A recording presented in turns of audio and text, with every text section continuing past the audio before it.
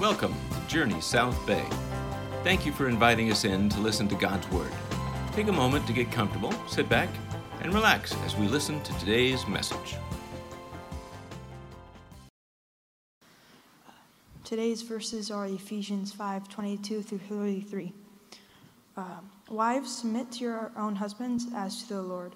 For the husband is the head of the wife, even as Christ is the head of the church, his body, and himself its Savior. Now as the church submits to Christ, so also wives should submit in everything to their husbands. Husbands, love your wives, as Christ loved the church and gave himself up for her, that we might sanctify her, having cleansed her by washing of water with the word, so that we might present the church to himself in splendor, without spot or wrinkle or any such thing, that she might be holy and without blemish. In the same way, husbands should love their wives as their own bodies. He who loves his wife loves himself. For no one ever hated his own flesh, but nourishes and cherishes it, just as Christ does to the church, because we are members of his body. Therefore, a man shall leave his father and his mother and hold fast to his wife, and the two shall become one flesh. This mystery is profound, and I am saying that it refers to Christ and the church. However, let each one of you love his wife as himself, and let the wife see that she respects her husband. God bless this reading. You may be seated. We're talking about marriage and looking at the different aspects and things that Paul draws out of this text that is really, we could spend an entire summer just trying to draw out the implications of what these are and what this means for salvation, life in the church, and marriage. But what I'd like to talk to you about this morning is the purpose of marriage and what Paul means and gets at in this particular text. In today's culture, the natural inclination that we have for marriage, why would you get married?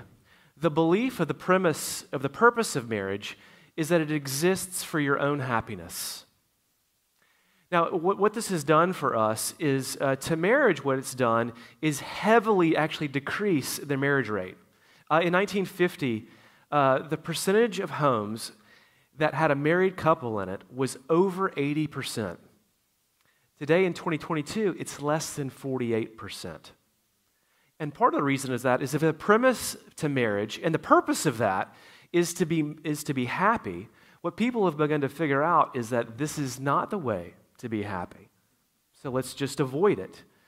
But what this has done to dating is put enormous pressure on people to begin to figure out, are you perfect enough to make me happy?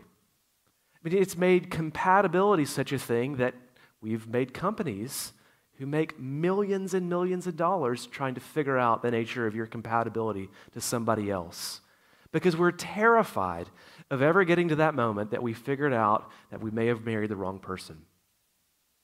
In 2016, if you remember that year, a lot happened. Brexit, a pretty controversial presidential election, a refugee crisis. But get this, the number one article downloaded from the New York Times, and it wasn't even close, was an article entitled, "Why You Will Marry the Wrong Person," by a guy named Alain de Botton. And what he says is, it's one of the things we're all afraid of that might happen to us. We got great lengths to avoid it, yet we do it all the same. We marry the wrong person. Partly it's because we have a bewildering array of problems that emerge when we try to get close to others. We seem normal only to those who don't know us very well. In a wiser, more self-aware society than our own, a standard question, though, on our early first date would be, and how crazy are you? But you have to realize this. Compatibility, the idea that you can figure out somebody who will make you happy in dating, is an illusion. That's not real. Because the nature of marriage is such a big event, and we know it's such a big event because we spend so much money on it. We get engaged and plan it for 15 months. thinking it to be one of the biggest things in our life. It's such a big deal that the person who you think will make you happy will inevitably change, and so will you. So what's the answer to all this? Why get married? What's the purpose? If it doesn't work to live for it to make you happy, you need a new purpose. And what Paul wants to get at this morning is to press to you to say the purpose of marriage is way more profound, actually way more freeing than your own personal happiness.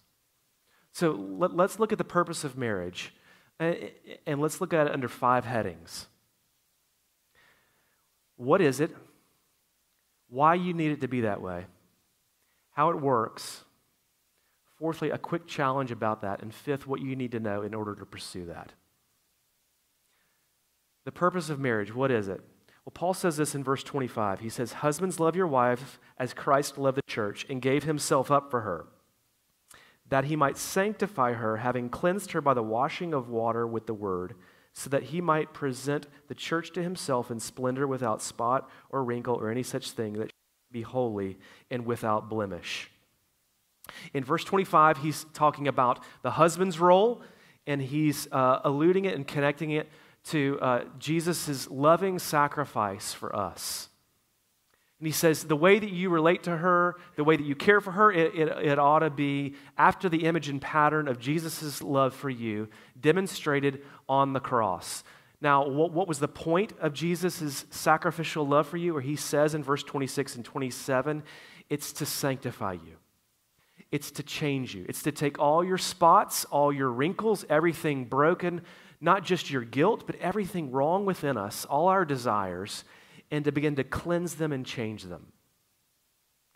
Most scholars think what Paul is doing here is he's making an allusion to the Jewish and Greek custom of a bridal bath that would exist before the wedding ceremony, where they would have this extensive cleansing and bath to prepare a bride to be married. But Paul here is saying that Jesus doesn't just do that beforehand, he does it throughout your whole life. In fact, what you have in these 2 verses is actually an extensive, thorough unpacking of the nature of the fullness of salvation. That it begins with the plan of salvation. Paul talks about sanctification. He comes to change you. It talks about justification, to cleanse you, to wash you with the water. And it talks about glorification, presenting you one day perfect, without stain, without wrinkle. There is a fullness that he has and gives us throughout the whole thing. There is never one part of salvation where Jesus just says, okay, here's the instructions, good luck. When I was in high school, my senior year, I took Latin 5. We can talk about that later, but I had 5 years of Latin. And the class, was about 8 of us. And the professor, what he would literally do is just give us things to translate. And he would just sit there. So it got to the point throughout the year that he just stopped coming to class and would have these translation projects. So we caught on very quickly and just stopped doing that and would do it on our free time. And so one day the headmaster was giving a tour to these enormous donors and walks in, and we're all propped up sitting there watching Top Gun. And we got in trouble, but we were like, well, he's supposed to take us through this. Look, there's no part of your salvation where Jesus is like, hey, here's what it is. I'll get back to you. He is meticulously involved in who we are from beginning to end to see us become somebody new. And Paul says, when you get into a marriage, that's your purpose. To move into somebody's story and to be a part of them, removing all of their stains, all of their wrinkles, and presenting them to become just like Jesus. See, if the paradigm is your own happiness, then change is either something you'll be threatened by or you will impatiently beg for. Everybody wants their spouse to change. But what Paul is putting before us here is the question of why. Why do you want them to change? Do you want them to change for your own convenience? so that you can make someone in your own image who makes life easier for you, or do you want someone to change because you want them to become the best self that they can be after the image of Jesus?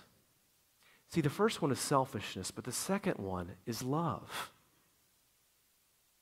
Michelangelo was asked once how he made the statue of David. And he said this, he said, "I looked deep inside that piece of marble and took out the pieces that weren't David." What marriage is not looking at somebody who will make you happy. It's looking at somebody and saying, "I know what you can be. And I'm going to spend my life doing everything I can to help you become that." Tim Keller puts it this way. He says, "The Christian vision of marriage is to look at another person and get a glimpse of what God is creating. And to say, I see who God is making you, and it excites me, and I want to be a part of that. I want to partner with you and God in the journey you are taking to his throne. And when we get there, I will look at your magnificence and say, I always knew you could be like this. I got glimpses of it on earth, but now look at you." And Paul is telling us that's the purpose of marriage. Secondly, why do you need it to be like that? Well, everybody says, look, I'm not perfect. I know I'm not perfect, but you sure feel like you're a little bit more than your spouse, though, right? I mean, it's like, I know I'm not the best, but I'm better than you. Look, when Paul says in verse 26 and 27 that Jesus came to remove spots, wrinkles, and sanctify and cleanse us from within and take out everything broken within us, he's not talking about your spouse. He's talking about you. And if you don't understand that the purpose of marriage is not for your spouse to be changed, it's for you to be changed, then you will quickly come to the conclusion that you've married the wrong person. Because all of us come into a marriage with problems. Paul Tripp, in one of his articles, has a list of possible problems that you can bring into a marriage. Here's what he gives. You could bring fear that will manifest itself in anxiety. You can bring pride that will manifest itself in selfishness. You can bring in inflexibility that will manifest itself in being a very demanding person. You can bring in undiscipline, which will manifest itself in being somebody who's very unreliable to be married to. You can bring in a perfectionist attitude, which means it will manifest itself in being very critical and very impatient. You can bring in the idea that you hold grudges and are bitter. That will manifest itself in lots of quiet fighting. Or you can bring in a cowardice attitude, which will manifest itself in lying all the time just to save face. And you know, the hard thing about singleness is that you are never convinced that those problems really are problems. Because in singleness, all your problems are like people borrowing $20 from you. Or excuse me, you borrowing $20 from somebody else. You know, if I borrow $20 from you and say, hey, can you give me a 20? I'll pay you back. And I never do. Like, you're annoyed by that. You think I'm cheap. You think I'm inauthentic. But you're not broke because of it. It's just annoying. That's how all of your siblings thought about your problems. That's how your parents kind of think about your problems. That's how your friends and your neighbors think about your problems. But when you get married, those things are not like taking $20 from somebody. It's like stealing from somebody's retirement fund. Everything is tied to it. Everything is impacted by this. And it's got the greatest stakes that you've ever been in. And while you're single, you're never in tune with that. And so what you begin to believe is that you can come into marriage and think, you need to be changed, but not me. But what marriage is intended to do is not bring you into somebody else's problems. It's to make you realize your own and to come in conflict and face and finally deal with those in an acute way you may have never, ever dealt with them before. Now, like two applications for this. One to the married. Look, if you're in a marriage that's been very frustrating and exhausting to you, you need to wake up and realize that the large part of your frustration is that you're coming in conflict with your own problems. Look, be honest with yourself. On a given week, you come in conflict with a ton of people's problems, right? That person in traffic, your coworker, your siblings, your neighbors. You're always hearing and running into other people's insecurities and problems. It just doesn't matter as much. And the reason this is so difficult and so frustrating is because your spouse is not just showing you their problems, it's exposing your inability to deal with their problems in a done way. And if you don't believe that, then you will quickly come to the conclusion that you've made the mistake and married the wrong person. But you haven't. It's just for the first time, the mirror is no longer dim and it's no longer far away. It's right in your face. Now, for single people, you have got to understand that the purpose of marriage is to be changed, and particularly you, or else you'll make enormous mistakes looking into a spouse. There was an article in the New York Times several years ago called "She Can Play That Game Too," where 60 University of Pennsylvania female students were interviewed. And they were noticing how few people were dating on the college campus these days. Actually, people were pulling away from it. And what the article said is, she said, women want to wait to see how men turn out as they advance through their 20s. So that what these women were doing is they're basically saying, get back to me in 10 years. One of the girls interviewed said this. She said, I've always heard this phrase, oh, marriage is great, or relationships are great. You get to go on this journey of change together. That sounds terrible. I don't want to go on those changes with you. I want you to have changed and become enough of your own person so that when we meet, we can have this stable life and be very happy together. Look, if you're single and you believe that, two things will happen. On the one hand, you're going to unnecessarily delay marriage for a long time and hope somebody is perfect and you'll never find them. On the other hand, you will never be self-aware because you'll always be living this life of you need to grow up, you need to change, and the more you believe that, the more you will lose touch with the idea that you need to change. And someone needs to come in your life and do that for you. That's why we need that purpose. Thirdly, though, how does that work? How does it work to actually move into somebody's life and be a part of changing them? Well, Paul gives it very succinctly throughout this text. He says it in 24 and 25 when he says to wives, submit as Christ submits to the church. As the church submits to Christ. And then in verse 25, he says, husbands, love your wives. That he gives this language of submit and love.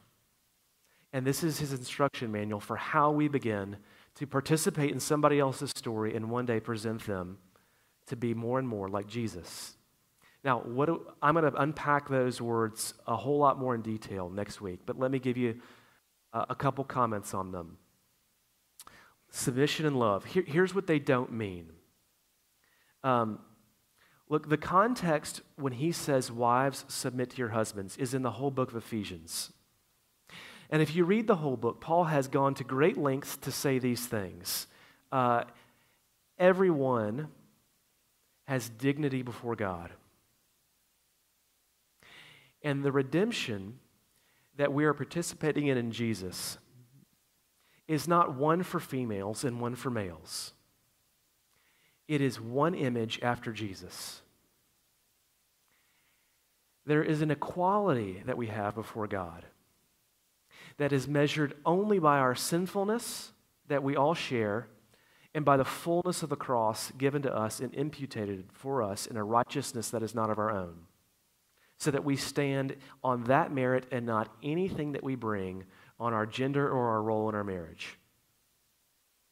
He also has gone to great lengths to show that there is a unity that is desired in the church, where there is nobody over one another, that the bond that we have is the spirit of peace given to the Holy Spirit that is given to everybody who has faith.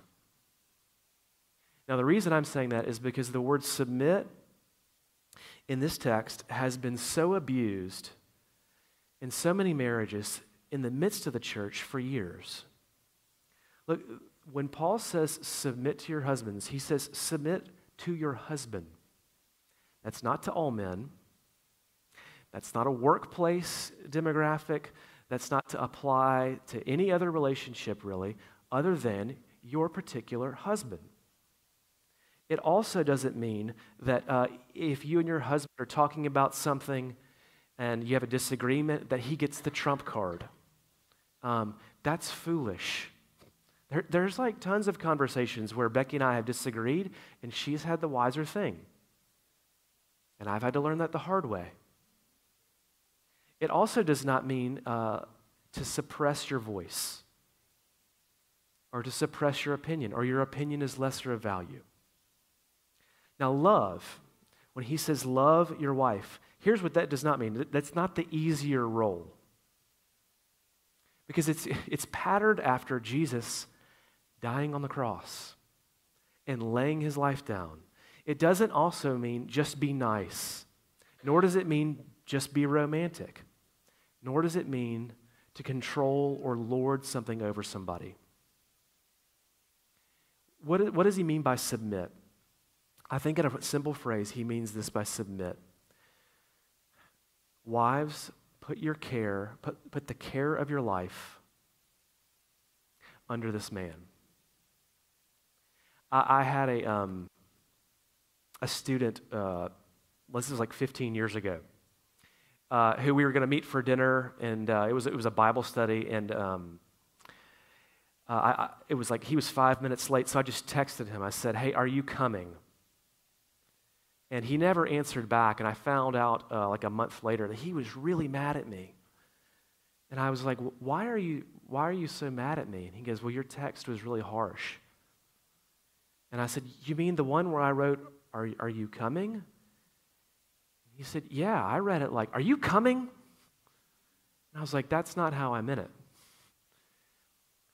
Look, sometimes we read this text, wives, submit to your husbands this way. Wives, to your husbands, submit. But what if Paul meant it this way? Wives, when you submit, do it to your husband. Because think about what it means to be a woman. Here's what it means to be a woman. You look for something to identify and shape and mold you. Now, if you're a woman and you deeply care about your physique and the need to be thin and the need to always look gorgeous and to be accomplished and maybe even to be independent, where are you getting that from? You know where you're getting that from. You're getting that from the culture telling you what a woman is. And what you've done is you've submitted yourself to the care of the culture. Now, any woman who's done that can have an honest moment and says, this is tormenting me. And what Paul is saying is, please stop submitting to that. Submit to a man who will not lord these things over you, who will die for you, who will lay his life down for you. And when he says submit to him in everything, what that means is, ladies, take your life for this man who's laying his life down for you, and put everything, all your energy, into making his story great. It's not the suppression of your voice. It's the redirection of your voice to somebody else who will not misshape you, who will love you. Now, what does he mean by love? What does he mean by love? This is the longest part of the passage, and it's intriguing that he spends way more time talking about love than he does submit. But the whole pattern is after Jesus' relationship to the church, which should destroy any notion or concern that lording and controlling somebody's life could come out of this text. John Stott says, these words from Paul express care rather than control, responsibility rather than rule. In a practical way, what I think he's saying is, husbands, this is your priority. Not your job, not your accomplishments, not your wealth, not what anybody thinks about you. Your role, your priority is to lay your life down for this woman so that she knows she's as cared and loved and taken care of as the church knows that Jesus has done that for them. It is a laying the life down. It is a protection from evil. It is a spiritual and emotional nourishment to say, I will sacrifice my fear. I will move towards you in hard conversations even though I'm a huge people pleaser. I will say no to other things out there even though it would improve my reputation and maybe even make my career great. Why? Because making you flourish and laying myself down to all the things that could be great for me is the priority of my life. And Paul says, do that. How do you live the purpose of marriage? You obey the manual that God has given us for marriage, which is, if you're a husband, you lay your life down. If you're a wife, you say, I will put myself under the flourishing and care, not of anything out there, but of this man. Now, fourthly, quickly, a challenge for that. This is rather quick, but notice the text does not say, love her as long as she submits. And nor does it say, submit so long as he loves you very well. It just says, love her. No matter if she makes it hard. No matter if she never submits. No matter if it's like constantly trying to tame a horse that will not be tamed. And ladies, it says submit. Even if he doesn't love. Now, that is not a license for abuse. It is not a license to take abuse. If you've ever been abused and hurt, you need to talk to somebody about that. But what he is advocating for is the way that we go into those roles, the way that we pursue this, it's grace and grace alone. Why are you this way to somebody else? It's because Jesus was like this to me first. He says in the text, just as and in the same way. Fifthly and lastly, what do you need to know in order to pursue that? Look, you can't do this. You can't be this for somebody else unless this is first happening to you. I mean, it's the principle of the oxygen mask on the airplane. You know, when you get on the airplane and they say, if this thing's going down, which, by the way, I don't know how this is supposed to help you if that happens, but they always tell you, put this on yourself first before you do it to somebody else, because if you don't do this, then you're useless to the other person. Look, if Jesus is not doing these things to you, it's impossible for you to do that to somebody else.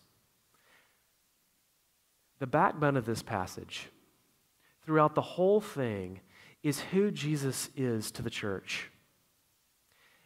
That he comes to us and he provides full salvation.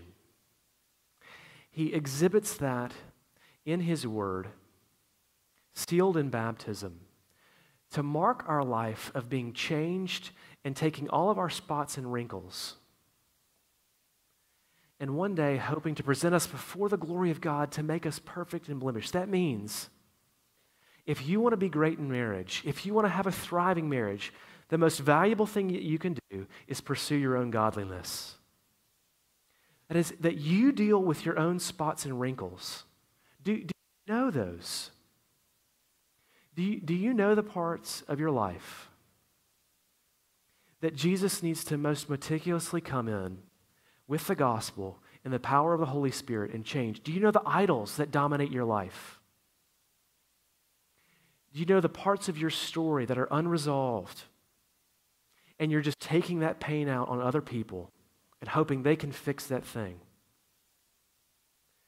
Because unless that's dealt with, unless that is healed, it's impossible to be who you need to be for the other person and be a part of redeeming and healing their story in a marriage.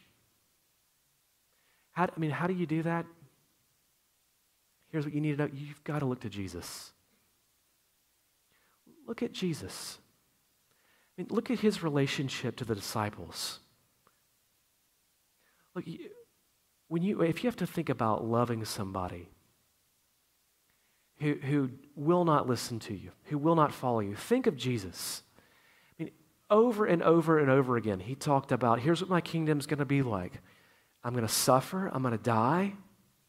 I'm going to lay my life down. And the disciples would come back, so glory, taking over Rome, can we sit on the throne with you? And when he's in his most dire moments, in the garden, praying, he looks over and they're asleep, uninterested in what he's going to do. And even there, he says, the flesh is willing, but the spirit has failed. Which means I know you tried. He never, ever stopped pursuing them. And after they denied him, he goes to Peter and he doesn't say, hey, I'll never forget how much you betrayed me. He goes and gently restores him and empowers him and renews him. If you're in a moment where submission is so hard, Jesus is looking at the wrath of God in the garden. And he's staring into that cup. And he just says, is there any way? Is there any way I do not have to submit to this? And the Father basically says, this is the only way. And he just answers, thy will be done. For you. Look, if you want to be this, you've got to see him being this for you. And that's got to be the defining part of your story so that it can be your story, a part of being this to somebody else in a marriage. Because this is the purpose of marriage.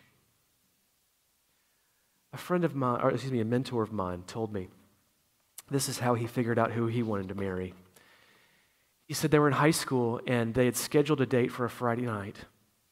And he was all planning on taking her to a movie. And about an hour before that happened, in the basement of his house in Philadelphia, the sewage line broke.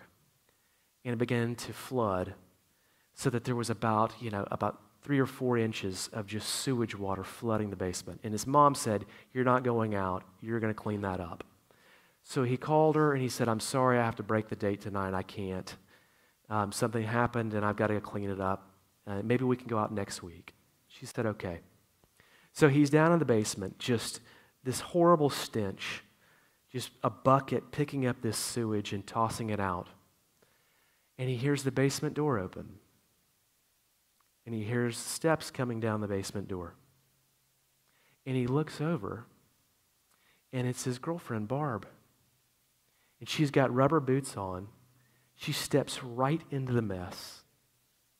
She just says, hand me a bucket. He said, he turned and grabbed one and said, she's the one. Look, this is what marriage is. Stepping into somebody's mess and saying, hand me a bucket. Who will do that for you? Because what Paul tells you in this text is that Jesus already has. Receive that. Let me pray. Father, pray for marriages. Pray for our lives. I pray that we would understand that what you call us to is so much more profound, so much more beautiful than just pure happiness, which actually ends up being an amazing byproduct of all of this. Lord, would you heal us, redeem us, come into our marriages by the power of your Holy Spirit, and work in wonderful ways that we could one day stand before you and look at spouses and just say, I knew you could be like this. Help us along the way. In Jesus' name, amen. If you enjoyed this message, we invite you to subscribe to the RSS podcast feed. This will let you know when a new message has been posted. You can also look for us on YouTube, Facebook, or Instagram at Journey South Bay. Until next time, God bless.